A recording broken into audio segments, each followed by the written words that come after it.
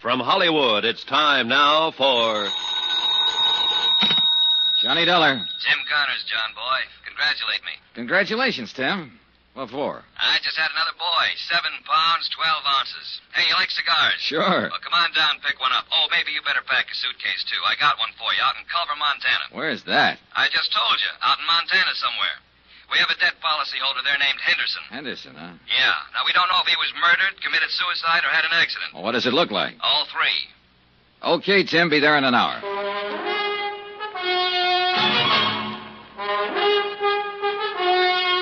Tonight and every weekday night, Bob Bailey in the transcribed adventures of the man with the action-packed expense account, America's fabulous freelance insurance investigator. Yours truly, Johnny Dollar.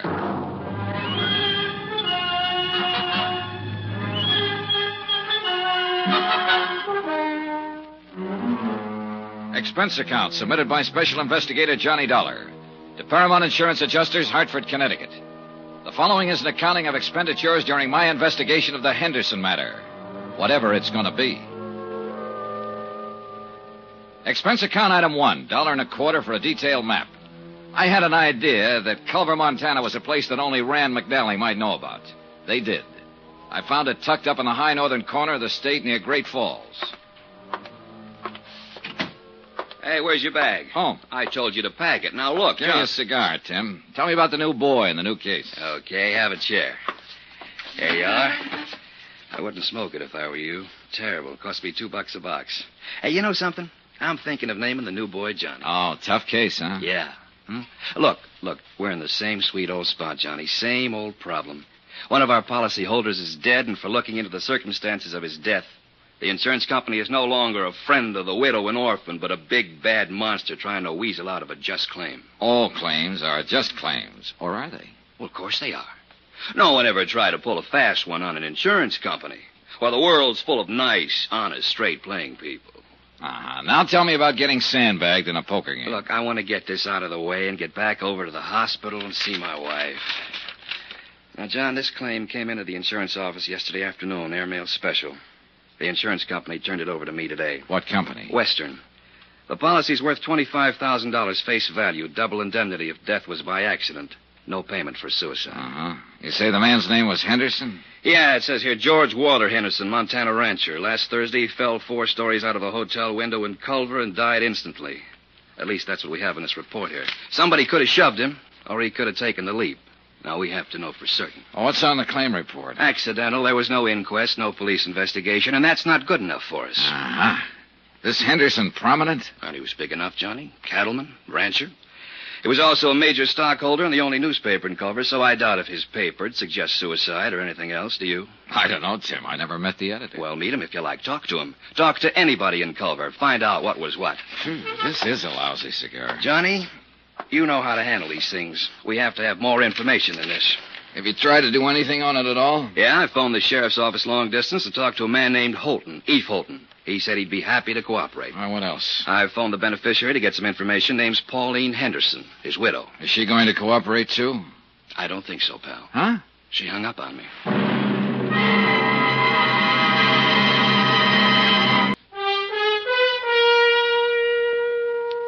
Expense account item 2, $185.65. Airfare, Hartford, Connecticut to Great Falls, Montana.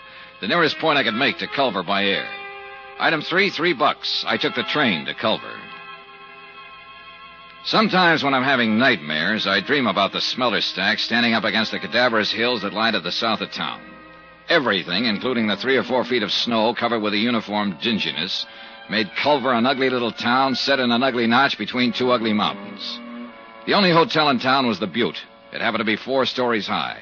It also happened to be the place where George Henderson had met his death.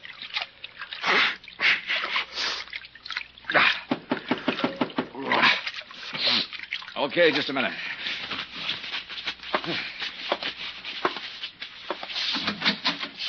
Mr. Dollar? Yeah. I'm Eve Holton, sheriff here. Huh? You're from the insurance people, aren't you? Yeah, that's right. Been expecting that you'd be in sooner or later. Well, I'm glad to meet you, Mr. Holton.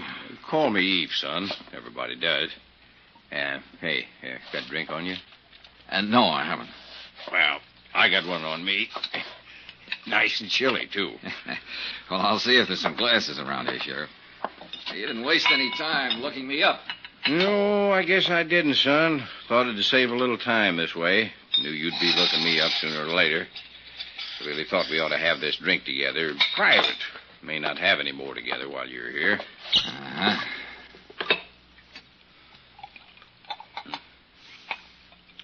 Well, health and happiness, boy. Same to you.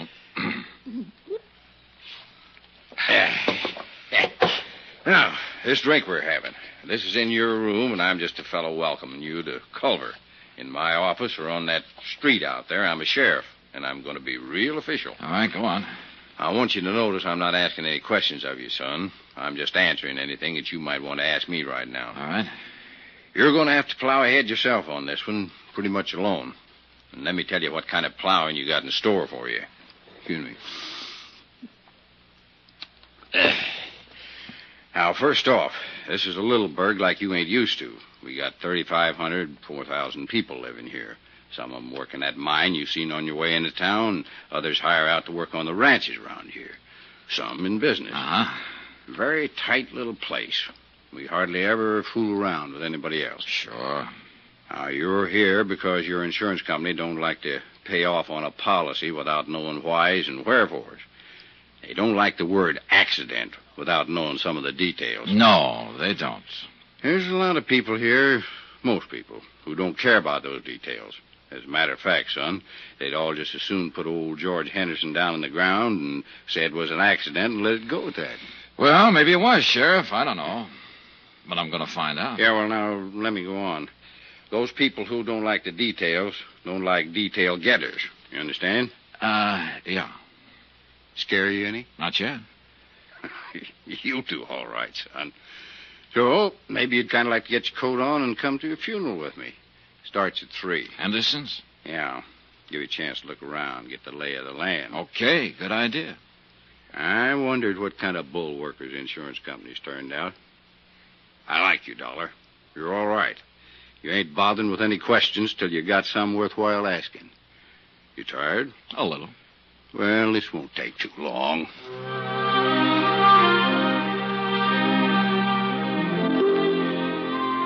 A half hour later, I was standing beside Sheriff Eve Holden on a flat-top hillside that served as a cemetery. The snow was white and gleaming under the winter sun of the mid-afternoon skies, the air cold and crisp. To thee, our heavenly Father, who knoweth all things, we commit the body of our beloved to thy eternal care. Thy will be done. Trusting ever in thy mercy, we invoke the consolation of thy sheltering wing. Earth to earth, ashes to ashes, dust to dust. In sure and certain hope of resurrection into eternal life, in the name of the Father, and of the Son, and of the Holy Ghost. Amen. Yeah. Here. Oh, that's that. Yeah. Poor George. Eve. Hmm? Which one is Mrs. Henderson? There. That's Pauline Henderson? Yeah, that's her. Well, she can't be more than 25. 26, to be exact, Dollar. I went to her birthday party 2 months ago. Well, how old was George Henderson? 59. Went to his party, too. Yeah. Pretty thing, hmm? Very. Any other family? Nope. No other wife, huh? Nope. Want to meet her? No, not right now. Mm-hmm. Well, suit yourself. Kind of thought you might start thinking when you got a look at her. Hmm? Now, just keep on the way you're doing. You're doing fine. When there's something you got to know, you'll find out. Well, Eve, I already know one thing. Yeah? What's that? I'm going to ask for a coroner's inquest. Just from seeing her? Just from seeing her. Mm-hmm. You're a sly one, Johnny.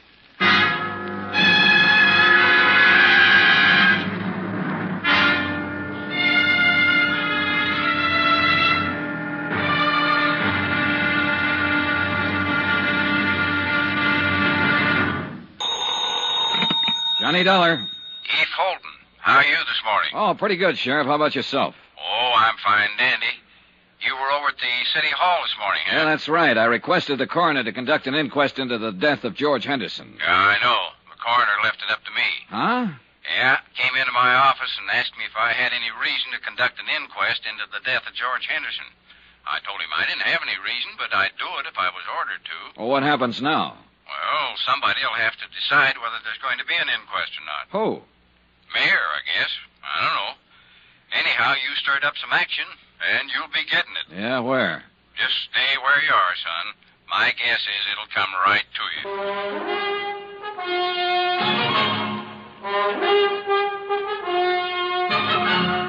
Expense account submitted by Special Investigator Johnny Dollar to Paramount Insurance Adjusters, Hartford, Connecticut.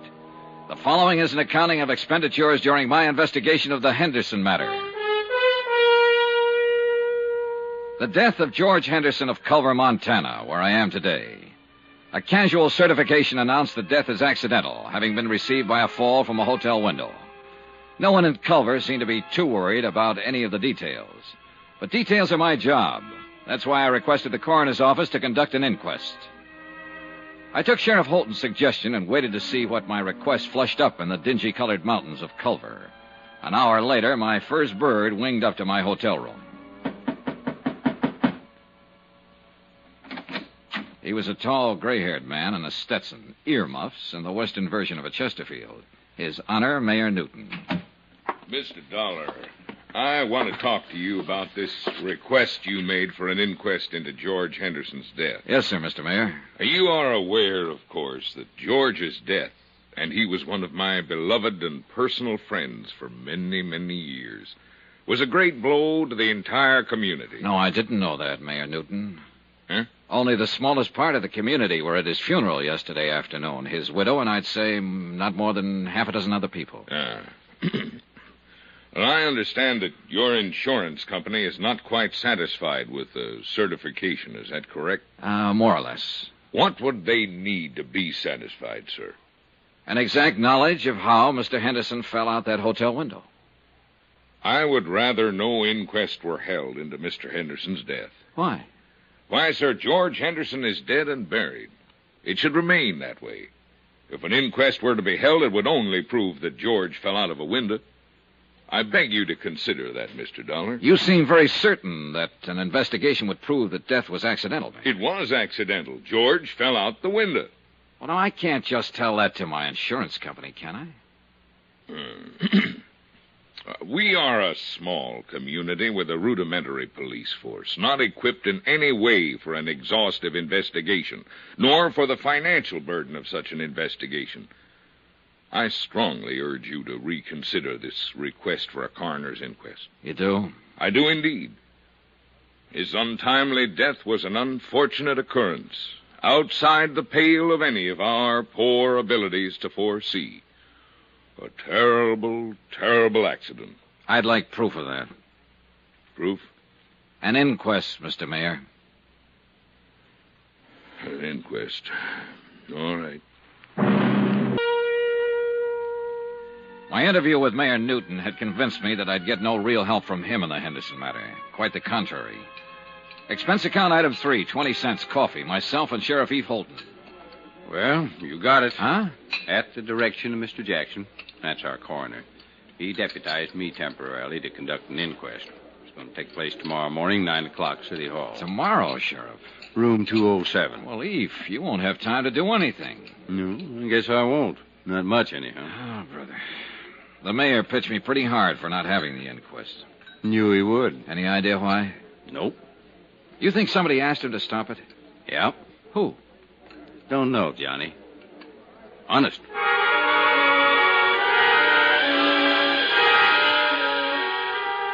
The next morning, I struggled my way against a belligerent north wind to City Hall and the inquest, if you could call it that. I sat in the back of the room and listened while a Dr. Horace Nam assured the six-man jury that George Henderson was quite dead when he was called out of his office and examined him on the street. Dr. Nam reckoned George had died from a broken neck. An ancient bellhop, a desk clerk, and a chambermaid gave their versions of what had happened the day Henderson fell out the window. You swear to tell the truth, the whole truth, so help you God? I do, Sheriff. I'm the acting coroner today, Miss Cobley. Sit down. Now, When did you see Mr. Henderson last? Last Thursday morning Where was this, Miss Cubley? at the Butte Hotel. Mm-hmm. You know what time of the morning it was? About 10 o'clock. I went in to make his bed and straighten up his room. I see. I made his bed while he worked on some papers there, and then I left. Did you see him after that? No, sir. You didn't see him come downstairs for breakfast or anything? No, sir. Do you know if anybody went up to see him? I believe I saw Mrs. Henderson in the lobby after that. Do you see Mrs. Henderson in this room? Yes, sir. I believe that's Mrs. Henderson over there. No, that's Mrs. Henderson. Now, do you know if Mrs. Henderson visited Mr. Henderson in his room? No, sir. I don't know that. Miss Cubley, did you happen to notice if anyone else went up to Mr. Henderson's room that morning? No, sir. It went on all morning long. Sheriff Holton, acting in the coroner's position, questioned person after person. All had more or less the same vague knowledge concerning George Henderson's death. I was most interested in Pauline Henderson's testimony. Now then, Mrs. Henderson, when did you last see your husband? Thursday. I went to see him about noon, maybe a little before. Where did you see him, Miss Henderson? At the Butte Hotel, in his room there. The same room he occupied prior to his death? Of course. The same room from which he fell? Yes. Were you alone when you went to see him, Mrs. Henderson? Yes. I must have left before 12:30. I had an appointment at the dentist. That was the last time you saw your husband alive? Yes. I was still in the dentist's chair when they told me he'd fallen out the window. What did you and your husband talk about, Mrs. Henderson? Must I answer that? Well, we're trying to determine something here. I'd appreciate it. George and I discussed our divorce. Could you tell us about that? George and I decided to part about a month ago. He moved out of the house and moved into the hotel. Mm-hmm. Outside of the divorce, were you on good terms? Oh, yes, we've always been on good terms. Mrs. Henderson, do you think there's a chance that he might have thrown himself out that window? Mrs. Henderson, do you think he might have thrown himself out that window? No. At least not over us, if that's what you mean. As far as you knew, was your husband in good health? Yes, he was. You happen to know when he was examined last? Oh, a month or so ago. He was in perfect health. One more thing. Did Mr. Henderson drink? Yes. Did he drink that morning with you? I think he had a couple of drinks. Yes, he had a drink or two while we were talking. He could have stumbled to that window. The clothes were New York, the perfume Paris, the jewelry Tiffany's. The look, you might expect it on the Riviera, where everybody tries to act bored with too many good things in life. Her dress, black for the occasion of death, was cut too well and too carefully for her to pass as a grieving widow. She answered the questions without hesitation or emotion. 15 minutes later, the jury brought in the expected verdict. Therefore, it is the opinion of this jury that the said deceased, George Walter Henderson, came to his death as a result of injuries incurred in a fall from the fourth floor of the Butte Hotel at or about 12:45 p.m. on the 19th day of this month. No evidence to the contrary, it is deemed and declared that the manner of death was accidental. Adjourned. And that was it. As far as Culver's people, its police and its mayor were concerned. Yeah, the mayor. Well, Mr. Dollar, I hope you're satisfied. It was a pretty good inquest, Mayor Newton. I trust the official verdict of the jury will answer any questions your insurance company might have had on their minds and clear this whole matter up. I'll forward it to them and tell them the circumstances under which the inquest was conducted, Mr. Mayor. Satisfactory, I trust. No, but it served a purpose. Now that everybody thinks it was an accident, everybody will breathe easier. Certainly. Yeah. If everybody's relaxing like that, somebody's going to get careless. See you, Mr. Mayor.